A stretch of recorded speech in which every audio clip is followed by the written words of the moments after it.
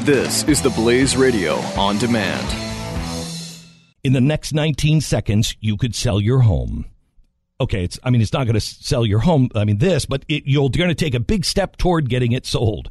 Go to realestateagentsitrust.com and find an agent selected by my team, a professional who shares your values and speaks the truth. Sell your home fast and for the most money.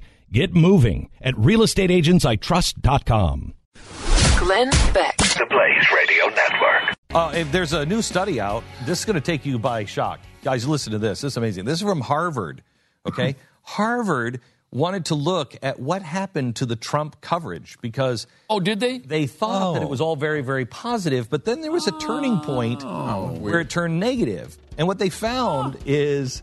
the beginning, it was all really positive, and then once he got the nomination clinched and everybody else was out, it turned sharply negative. Yeah, to the point that negative statements outpaced positive ones by 10-1. Right. He locked it up. Who saw that coming? That's interesting. Yeah. Well, they said that's just because they had to cover the horse race part. Then once he locked it up, they wanted to talk policy. This is a good time for the that. Glenn Beck program. In the next 19 seconds, you could sell your home. Okay, it's not going to sell your home, but you're going to take a big step toward getting it sold.